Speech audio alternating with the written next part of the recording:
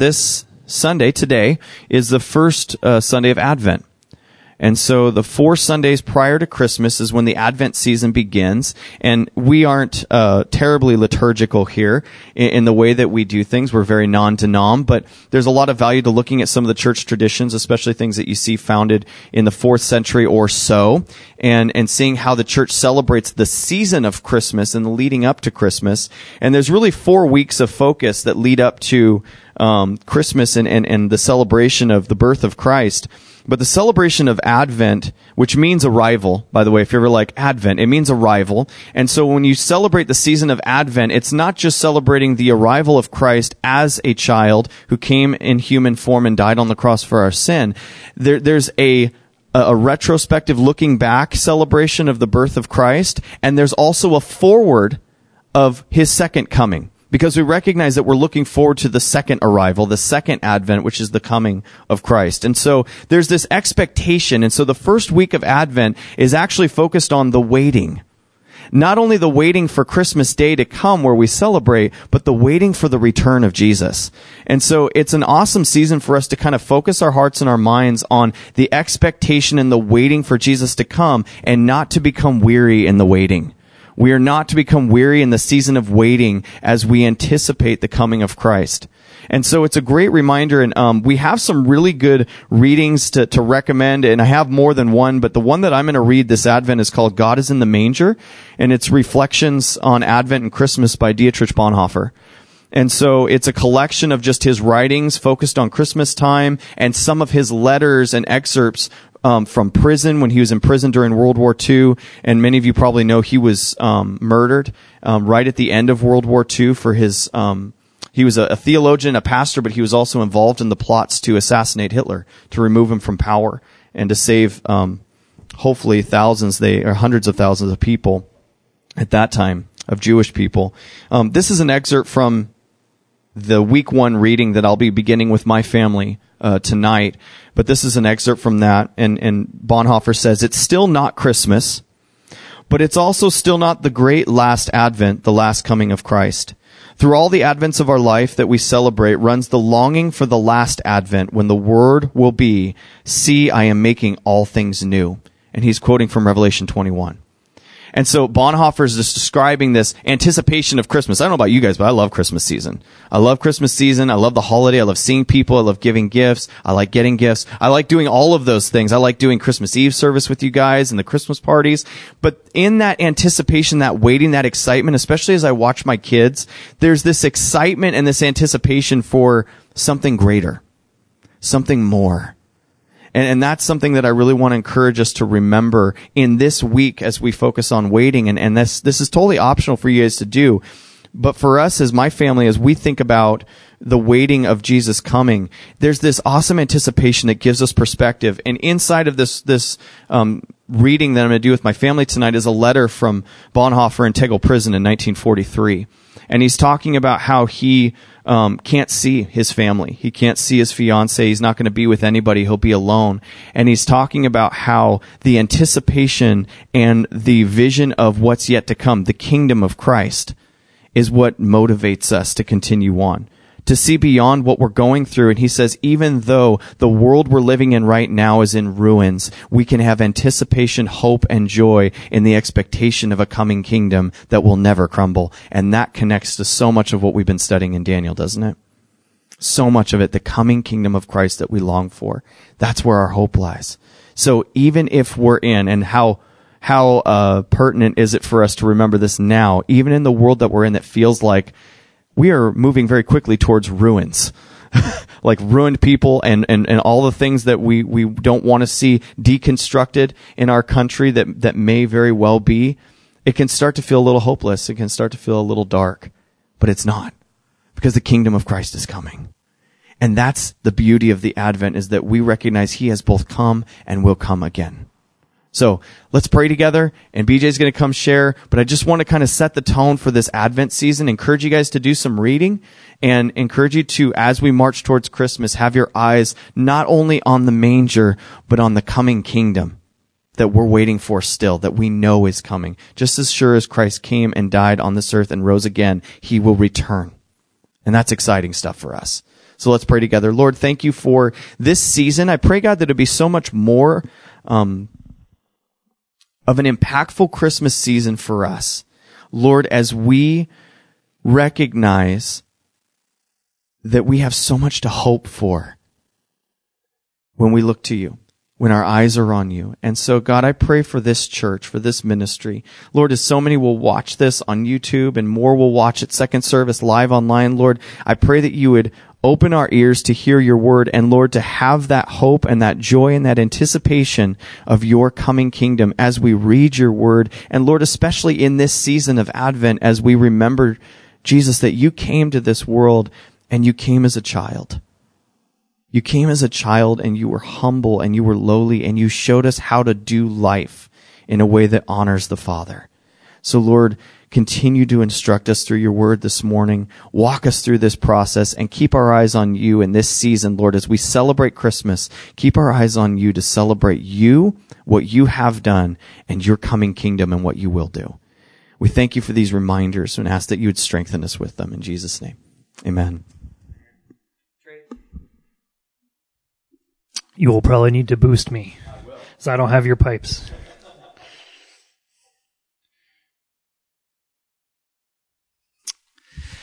Daniel chapter 8. Daniel chapter 8. We're here. Took us a while to get back, but we're here. Daniel chapter 8. I'm excited because last time I spoke here was chapter 5. And it was about Belshazzar and what happened to Belshazzar, rather Belshazzar's ending, which wasn't a pretty one. Wasn't a pretty one at all.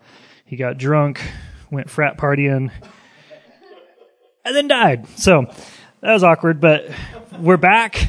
We're back in the third year of his reign. So we get to see, teleporting back in time a bit, we get to see some things that happened, but not really to him. We get to see some things that happened to Daniel, and I wanted to open this study with a quote, which is funny that Mike mentioned Bonhoeffer.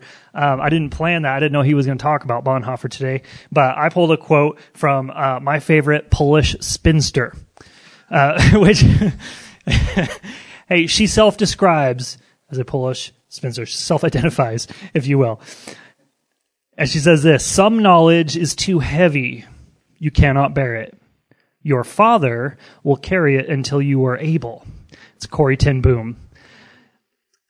She was taught that by her father when there was a passage she didn't understand and it involved a type of sin that parents didn't want to talk to their young daughter about yet.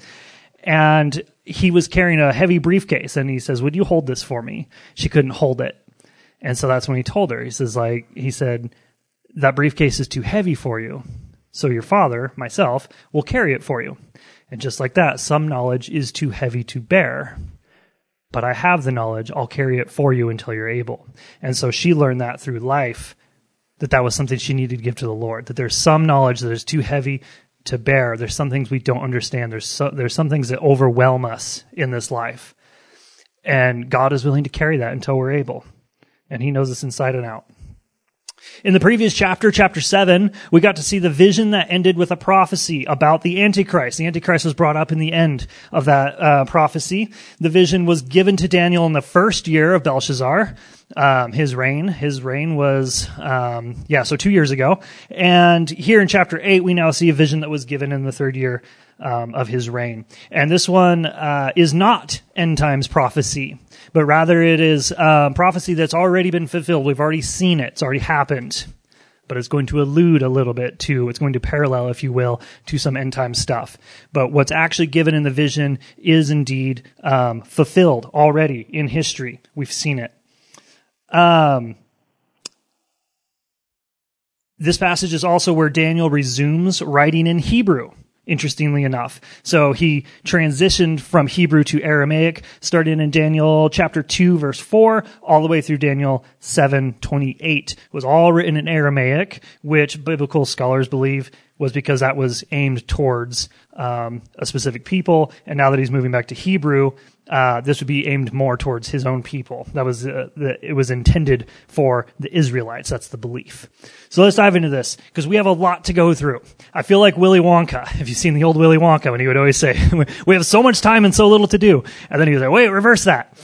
We have so much to talk about. We don't have enough time for it. So let's dive into this. There's a ton of prophecy, ton of little details we got to work out. So we're going to dive in. Verse 1, in the 3rd year of King Belshazzar's reign, a vision appeared to me. Daniel, after the one that had appeared to me earlier, and that would be the one in the 1st year that we talked about last time. I was going to say last week, but was not last time we were here. So we're back with Belshazzar. Last time we saw him, he died. We're here again, but we don't really care about him. Verse 2, I saw the vision, and as I watched, I was in the fortress city of Susa, in the province of Elam. I saw in this vision that I was beside the Ulai Canal. Now, Daniel is taken to this Persian river, okay, and which is located about 220 miles east of Babylon, okay? No reason is explicitly given as to why he was brought here. So we're not going to worry about it. Verse 3, I looked up, and there was a ram standing beside the canal. He had 2 horns. The 2 horns were long, but one was longer than the other, and the longer one came up last. Okay? What we're going to see in here is that these horns are going to represent kings rather than kingdoms. Last time we talked about these beasts. These beasts represented a kingdom. We saw the statue. The different elements in the statue represented kingdoms.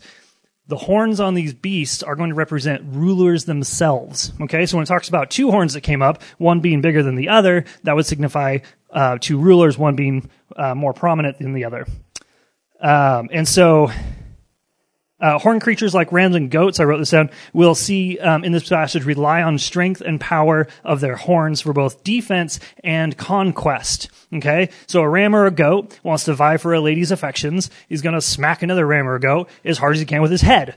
Not that different from teenage guys, honestly. Like, it's really, we're pretty close to the animal kingdom. But that's what they would do. They would just, I got a bigger bone on my head than you, so I win. I'll take the lady, you can take a hike. That was that's kind of how rams and goats worked. So you needed the bigger horn. Ram's horn signified its power, its strength, its ability, okay, for both defense and conquest. Notably, sheep, goats, horned creatures, all of them are only as strong as the horns on their head. They are only as strong as the horns on their head. And I find that fascinating because in this case, again, these horns represent rulers. Whether this was an intended point or not, this is a strong reminder to me at least that we are only as strong as who or what we follow. We're only as strong as who or what we follow. If it can be broken, we can be broken. Okay? To me, this is a strong reminder to point those I care about towards Christ. I don't want people to follow me. I've done that in the past. Do this because I do it this way. And then I failed. And I did more damage than good because I am breakable. I'm very breakable. Very, very fragile. In fact, Scripture rightly describes me and you and all humans as fragile jars of clay. There's a reason for that. We're very breakable. As we're going to see, all these horns, even though they're revered throughout history, some of them, all very breakable. Even the Apostle Paul said in 1 Corinthians 11:1, and I do need to apologize so that the slide guy doesn't think he's behind or something. I don't have slides because I grossly underestimated this chapter and was up way too late trying to finish my notes. So I didn't do slides. So sorry about that. But in 1 Corinthians 11:1, you can look it up or you can trust me. Paul says this, imitate me as I also imitate Christ, which is actually another way of saying only imitate Christ. It's the same thing as saying that because he says imitate me as I imitate Christ, which is to say if I'm not imitating Christ, don't imitate me. In other words, only imitate Christ. That's actually what he's saying, if you take it to the logical extent of that. Paul himself, I love that. Only point people to Christ. That should be our goal. Christ alone cannot be broken off. In fact, God's kingdom is the only kingdom that will not be broken, as Mike mentioned, an everlasting kingdom. Verse 4 described... In last chapter, verse 4 described Jesus' reign as an everlasting kingdom. It's the only one. All other kingdoms will fail. Even scientists believe that the entire universe will someday cease to exist. No matter who you are, everybody believes that every kingdom will fail at some point. Jesus alone will have an everlasting kingdom. Verse 4, I saw the ram charging to the west, the north, and the south. No animal could stand against him, and there was no rescue from his power. He did whatever he wanted and became great. So this ram is recorded as having no competition that could stand against him. Notice it attacks west, north, and south. Didn't mention east. That's important. We'll see why later. That gives some historical credit to the interpretation of this dream, and we'll see why. Verse 5, as I was observing, a male goat appeared, coming from the west across the surface of the entire earth without touching the ground. The goat had a conspicuous horn between his eyes. Conspicuous, just like inconspicuous, the opposite of it. Very prominent, very obvious, glaringly obvious horn between its eyes. A single horn, which would be unusual for a goat. Notice that this horn is singular, so this kingdom will only have one ruler in charge at the time that this goat conquers. There will only be one ruler. Verse 6, he came toward the two-horned ram I had seen standing beside the canal and rushed at him with savage fury. I saw him approaching the ram, and infuriated with him, he struck the ram, breaking his two horns, and the ram was not strong enough to stand against him. The goat threw him to the ground and trampled him, and there was no one to rescue the ram from his power. Two rulers, both very much breakable, are broken, leaving the kingdom vulnerable to the onslaught of this goat. Verse 8, then the male goat acted even more arrogantly. But when he became powerful, the large horn was also broken. I added also. The large horn was broken. 4 conspicuous horns came up in its place, pointing toward the 4 winds of heaven. And again, as a reminder, those horns being rulers, that means 4 rulers came up. Single horn, very powerful, still very breakable. But notice that nothing is recorded as having broken the single horn. Single horn was not broken by another animal. It was not broken by seemingly anything. It was just merely broken, and then there were 4. So we'll see why in a little bit in the interpretation.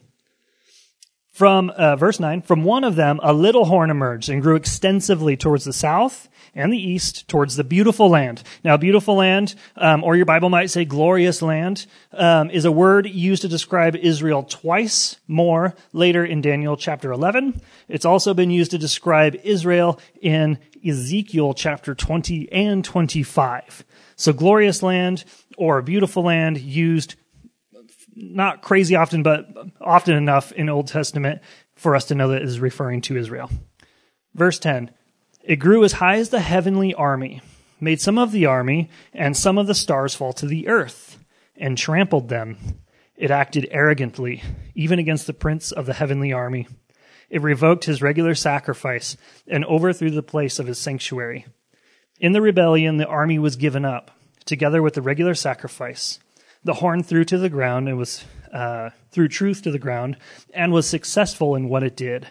Then I heard a holy one speaking, and another holy one said to the speaker, how long will the events of this vision last?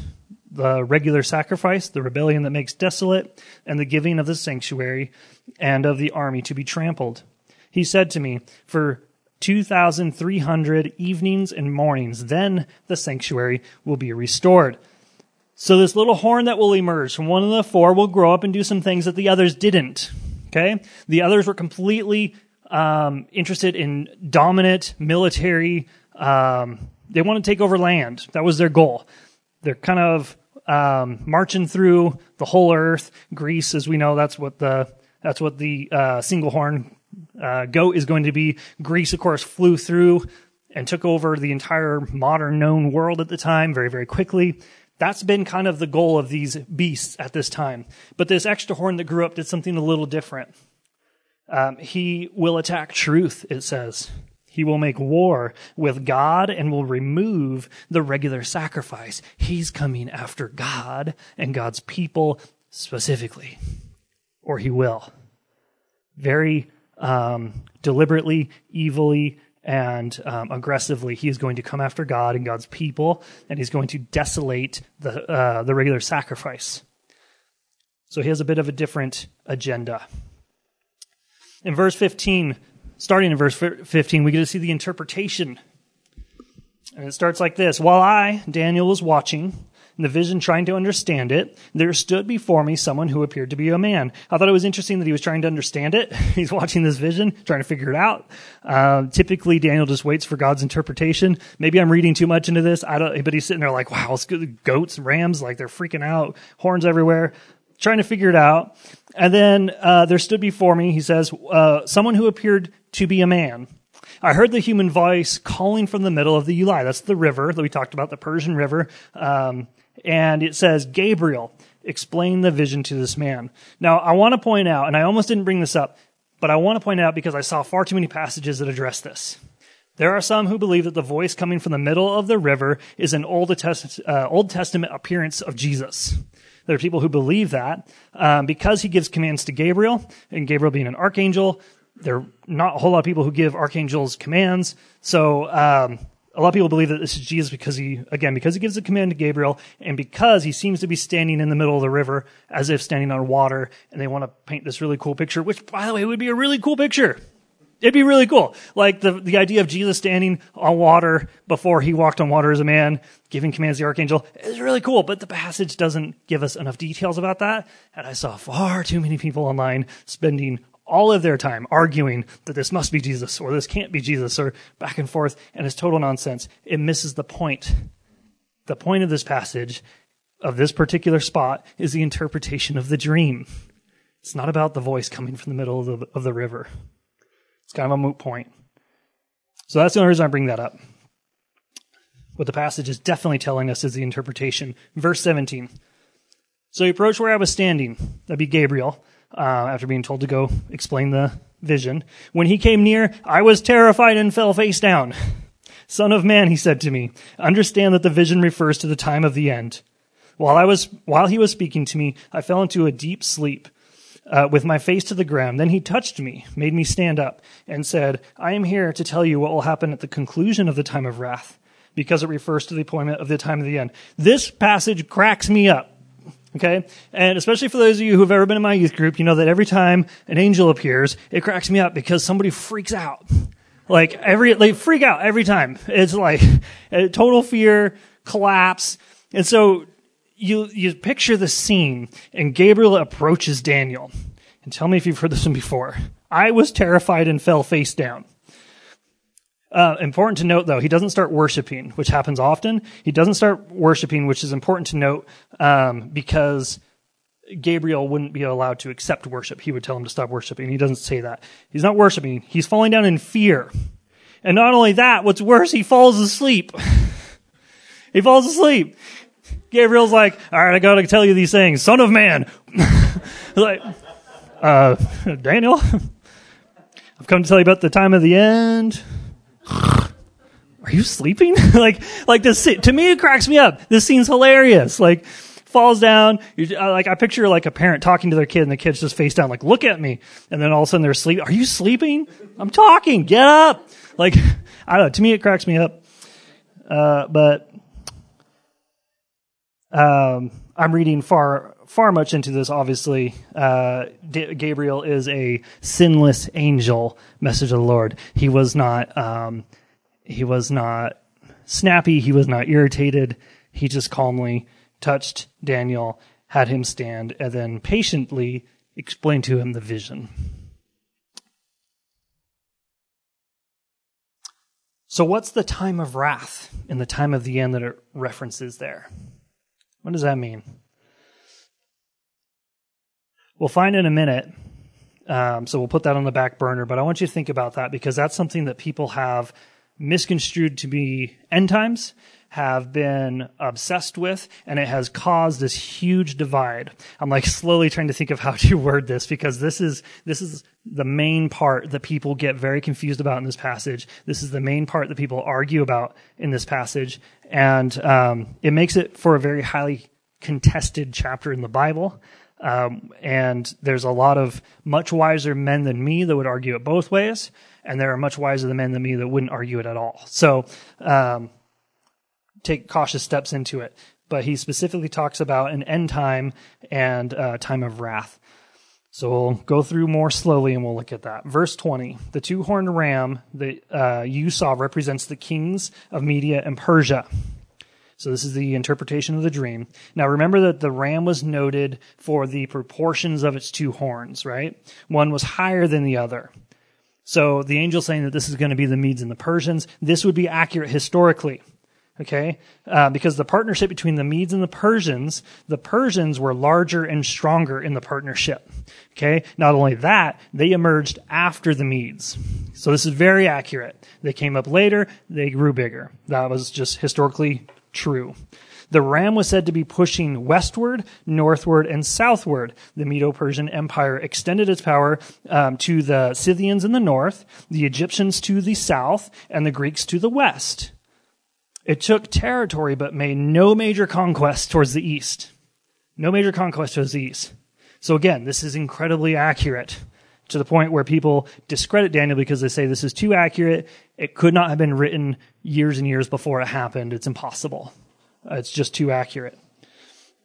The Persians in particular were associated with the ram's head, which is interesting. The ram was the national emblem of Persia. It was stamped on Persian coins, as well as the headdress of Persian emperors. So not only is it signifying them in the vision, they literally wore this stuff. The ram was their symbol. Imagine the first time that Daniel saw a Persian coin with a ram stamped on it. Like that would make my spine chill. Like that would freak me out. It would be I would know that it came from God, and obviously I knew from the vision, but seeing that coin with that ram's head stamped on it after seeing the vision of the ram coming and doing all, like, that might have been wild. I've never been given a vision, and that would be a crazy strong revelation of it. Last time I spoke on Sunday morning, I covered the end of Belshazzar at the hands of the Medes and the Persians. That was who killed him. Shortly after the writing on the wall. That's actually who came in. And so that's the first kingdom that's going to come up with the two horns. I find it interesting that Daniel saw this vision before the writing on the wall. He certainly knew very well what was going to happen that night. And I remember at the time noting that while Daniel gave accurate information, there wasn't this warm... He told Belshazzar everything he needed to know. Belshazzar had the information to do what was right. And yet there was almost a sense of Daniel wasn't really pushing him. And maybe it's because he knew that Belshazzar he didn't have a good relationship with him. He wasn't good. He wasn't going to do it. But it almost seems like there was this weight and gravity and heft to it that Daniel already knew what was going to happen. He already knew the kingdoms that were going to come in. He knew this very well before that. Moving on to verse 21, we see the next beast that's described. Verse 21 says, "The shaggy goat represents the king of Greece, and the large horn between his eyes represents the first king." So who's the first king? I just skipped my notes. There we go. The first king refers to the first king of Greece, who we know to be Alexander the Great. We've covered that. He was a ferocious flying feline thing in the whatever. I don't remember. I did not mean to do like every first F, but that was interesting. Which would explain why the goat was flying through the air and without touching the ground. Again, referring to the incredibly fast way in which Greece conquered the world. They just did it like lightning fast. History tells us the Greek Empire and the Medo-Persian Empire greatly hated each other. That was, which explains the goat attacking the ram with savage fury. It says in verse 6, talk about how savage fury he attacked. They greatly hated each other. And in fact, historically, most historians believe that those were some of the most violent wars that were ever fought in history. They'll point to that. So, they were also known as the goat people for at least 200 years before Daniel's time. So this was a kind of thing where in the vision, depending on who had the vision, someone might even recognize, oh, that goat probably represents Greece. Because for 200 years, they've already been the goat people. That's been their thing, their symbol, their emblem. If there was an eagle in a vision right now, most people would think of America. And so it's possible. But judging by the fact that he was having a hard time discerning it, I'm assuming he doesn't know they were the goat people. But the goat was a common representation in the Greek Empire. Guzik notes something about the Greek Empire that I never considered before, and I thought this was really cool before we move on from them. Along with Alexander's total dominance came one very special thing: a common language of Greek. Greek. Having a common language made it so much easier for the early church to spread the gospel. And now we have of course, the New Testament, which was brought to us in Greek. So it's actually, you just get to see this cool little speck of just a beautiful thing that God makes out of a terrible thing. Moving on to verse 22. The 4 horns that took the place of the broken horn represents 4 kingdoms. They will rise from that nation, but without its power. We know from history that these 4 kingdoms were ruled by Cassander, ruling over Greece and its region. I'm going to butcher these names. Lysimachus, ruling over Asia Minor. Seleucus, ruling over Syria and Israel's land. And Ptolemy, ruling over Egypt. Okay, those are the 4 rulers. We know from history this to be true. Verse 23 says, near the end of their kingdoms, when the rebels have reached the full measure of their sin, a ruthless king, skilled in intrigue, will come to the throne. And this is the little horn that grows out of one of the 4. And this is our most prominent and interesting character, and this is the one that is hotly debated. This is the one that I think we'll see parallels the Antichrist. Some people will say he is the Antichrist. If you read it in context, that can't be true, but hotly debated. Verse 24 says this, his power will be great. So this little horn his power will be great, but it will not be his own. It's not his own power. He will cause outrageous destruction and succeed in whatever he does. He will destroy the powerful along with the holy people. He will cause deceit to prosper through his cunning and by his influence. By the way, last time we were in Daniel, like 3 weeks, 2, whatever it is, we talked about the holy people. Do you guys remember who the holy people were? It's his own people. Jesus is God's own people. That doesn't just mean Jews. It means anybody who believes on God's name. So he's going to attack the holy people. He will cause deceit to prosper. Verse 25, through his cunning and by his influence, and his own mind will exalt himself. He will destroy many in a time of peace. He will even stand against the prince of princes, yet he will be broken, not by human hands. This description is very obvious why people correlate this to the Antichrist. Sounds a lot like him. But he grew up straight out of Persia. Or Greece, sorry. Out of one of the 4 horns. So this can't be the Antichrist. The timeline doesn't add up. And it clearly also lines up, not just with the Antichrist, but with one of the most infamous characters in Jewish history. Antiochus Epiphanes IV. Really, it's Antiochus IV Epiphanes. He added Epiphanes. And we'll see why. Mike's laughing. Yeah, he added that. Antiochus IV assumed the title Epiphanes, meaning illustrious, and alluding to deity. The ancient Jews twisted his name into Epimanes, I think is how you say that, meaning madman. There's a reason why they called him madman. Every now and then for news, I'll listen to Ben Shapiro, and he's actually referenced this guy twice. Just listening to him talk. There's a great desolation that this man does that is still talked about in the Jewish community today. He is still one of the most hated and reviled man in history for the Jewish people, and we'll see why. In the latter time of their kingdom, it says, the prophecy in this passage reads equally true of both Antiochus and the Antichrist. This is an example of a prophetic passage that has both a near and a far fulfillment. So he parallels the Antichrist, and it's very strong parallel here. I'm going to go through some of these things. It records him as having fierce features. Antiochus Epiphanes was known for his cruel brutality. This will also be true of the coming Antichrist. It says, who understands sinister schemes through his cunning. Antiochus was known for his flattery and smooth tongue. The coming Antichrist will strike a covenant with Israel. So we see a parallel there. It says his power shall be mighty, but not by his own power. Antiochus Epiphanes was empowered by Satan and allowed by God. The same will be true of the coming Antichrist. Says that he shall prosper and thrive. Antiochus Epiphanes looked like a total success. The coming Antichrist will look like a complete winner until God topples his reign. It says he shall destroy the mighty and also the holy people. Antiochus Epiphanes not only destroyed the enemies, his enemies, but also harshly persecuted the people of God. The coming Antichrist will also destroy and persecute. And then he says that he shall cause deceit to prosper. Both the rule of Antiochus Epiphanes in the past and of the Antichrist in the future are marked by deceit. And it says he shall exalt himself in his heart. The coins of Antiochus Epiphanes were inscribed with this title, Theos Epiphanes, meaning God manifest. God manifest. What a stud. Wow. And the coming Antichrist will also exalt himself. Talks about how he's going to rise against the prince of princes. We know that.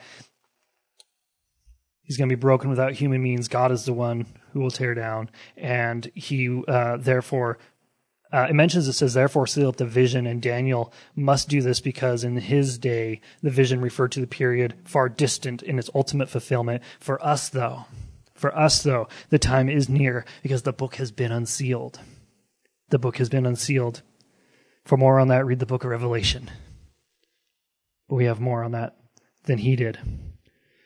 Antiochus' suppression of the Jews came to a head in December of 168 BC when he returned in defeat from Alexandria. He ordered his generals to seize Jerusalem on Sabbath. There he set up an idol of Zeus and desecrated the altar by offering of swine and sprinkling the pig's juices in the sanctuary. Sacrifice stopped because the temple was desecrated. Vile, vile, evil man. Got his butt kicked by Alexander and threw a fit. He took it out on the Jewish people when he got back.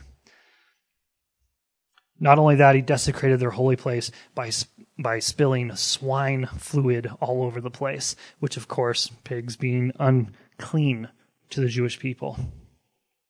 And this gives us insight into verse 26, which says, the vision of the evenings and the mornings that has been told is true. Now you are to seal up the vision because it refers to many days in the future. Remember that the vision said that this desecration would last for 2,300 evenings and mornings. Then the sanctuary will be restored. Now there are two possible meanings for this time frame. The first and most likely, I believe, again, this is a highly debated thing, is that it means 2,300 days. And the reason why is because the date when the temple was cleansed is well established as December 25th, 165 BC. So if we count back from that time, okay, 23 days from then, we come to the year when Antiochus Epiphanes began his persecution in earnest in 171 BC. So that makes the most sense.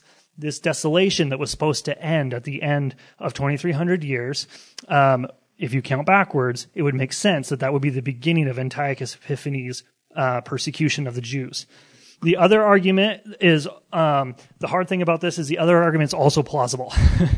The other argument is that by saying mornings and evenings, he's combining the two. There's a morning and an evening in a day. So if you put a morning and an evening in a day, which is when the daily sacrifices would happen, you get exactly one half of those days. Because there's 2 to a day, right? A morning and an evening in every day. So if you add up 2,300 morning and evenings together, you actually get 1,150 days. Okay?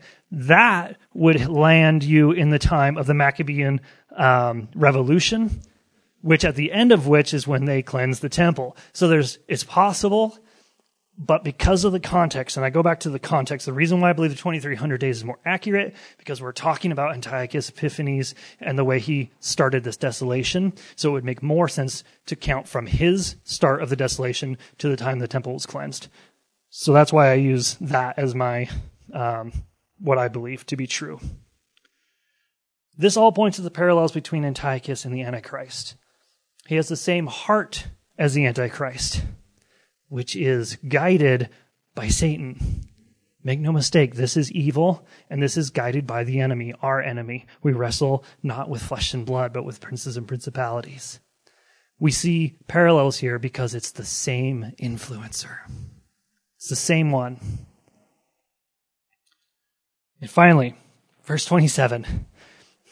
It's funny, this passage, when I was studying it, they were talking about how this passage is a dreamland for a teacher, Bible teacher, like out of college, and a nightmare for a preacher. Because it's basically all these details and stuff, but there's not a whole lot of preaching to be done. But we get one verse that makes this so relatable to us, and to me has been hitting me around so much lately, as some big things have been happening in me and Kami's life.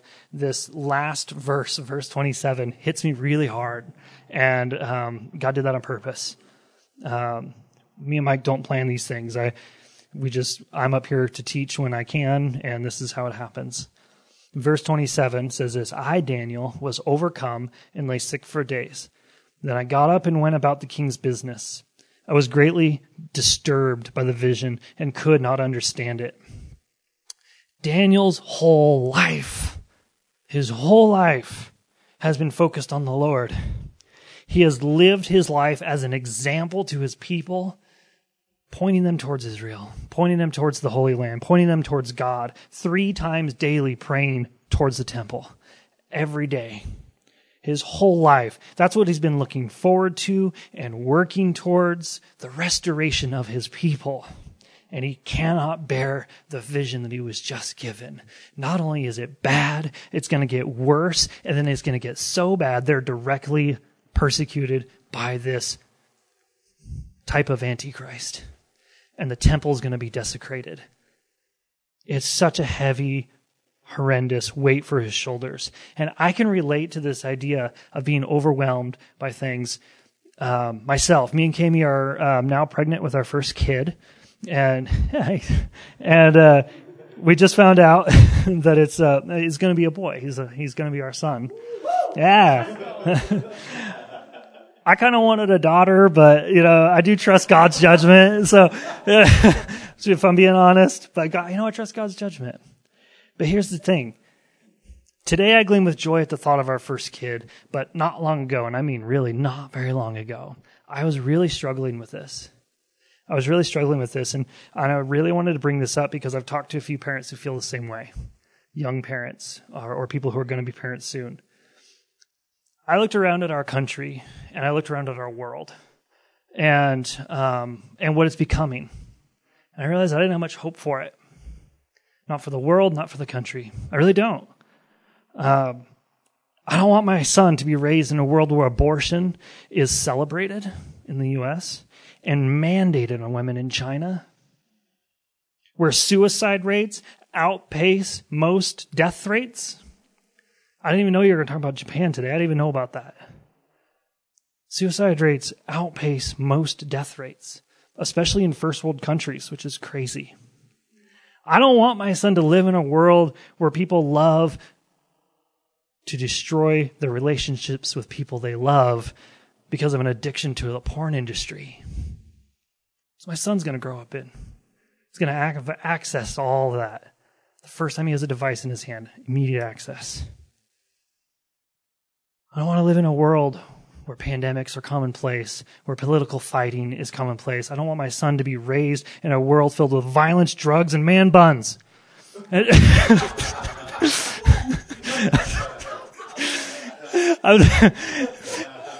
wrote in there, make sure Nate knows I still love him. And that was a joke.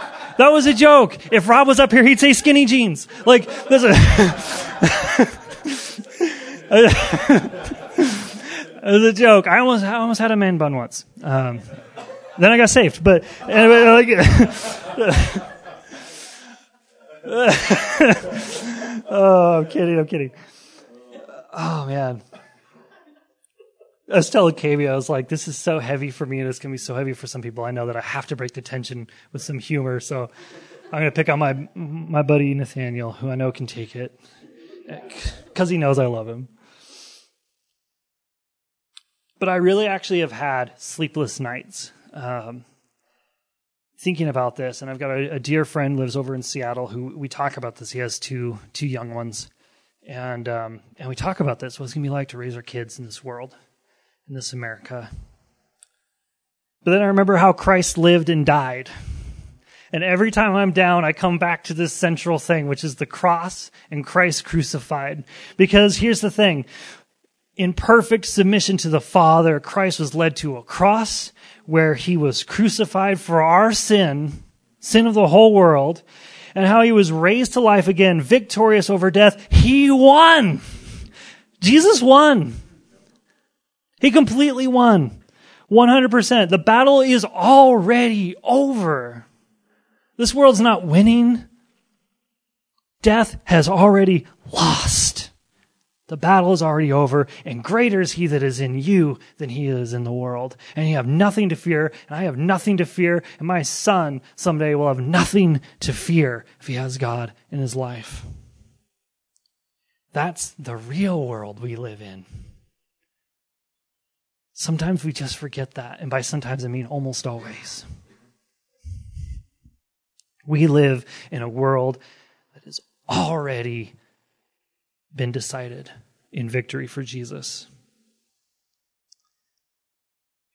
And that's what's got me to the point that Corrie ten Boom talks about. She said, some knowledge is too heavy, you cannot bear it. Your Father will carry it until you are able. And God's been holding on to that knowledge for me until finally he gave it to me. And I know there's somebody in this room or online who needs to hear the same thing. Jesus won. He is the victory. And he is the reward. We're going to see him in heaven. If our body dies here on earth, we're just going to go straight to him. And then for all eternity, which we can't even comprehend in the scope of life and time, we can't comprehend that. This is just such a blip. It's such a blink. And then it's eternity with a perfect Father in heaven forever. If there's knowledge that is too heavy in your life to bear, and it could be something totally different. Everybody has their own struggles. There is knowledge in your life that is too heavy to bear. I encourage you guys to look to the cross, look to how Christ lived and how he died, and be strengthened. Let's pray.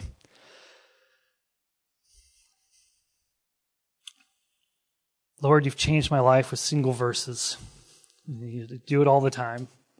Simple little thing at the end of this prophecy has encouraged me so much, and I just pray and ask a desire that this would encourage this body that I get to be a part of, this family that I get to be with, that someone will be encouraged by this today, to be strengthened in you by looking to what you did for us. It's all your power, not our own.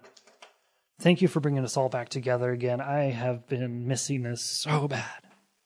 So bad I've missed everyone in this room. To fellowship with your body in perfect unison because of Christ's work is just the most blessed thing. So thankful to be here. Pray for all those who aren't able to be here with us today. Lord, as you put her on my mind, I pray for Claudia today. Just thinking, now I've experienced a little taste of how she's been feeling, quarantined for all that time, and now I've been there with her. I pray that you'd encourage her today. I hope she's able to spend time with a fellow believer or watch a service online today. Encourage her if you would, Lord. Encourage us as we go out so that we can take your light to our loved ones and encourage them. We ask this in your name. Amen.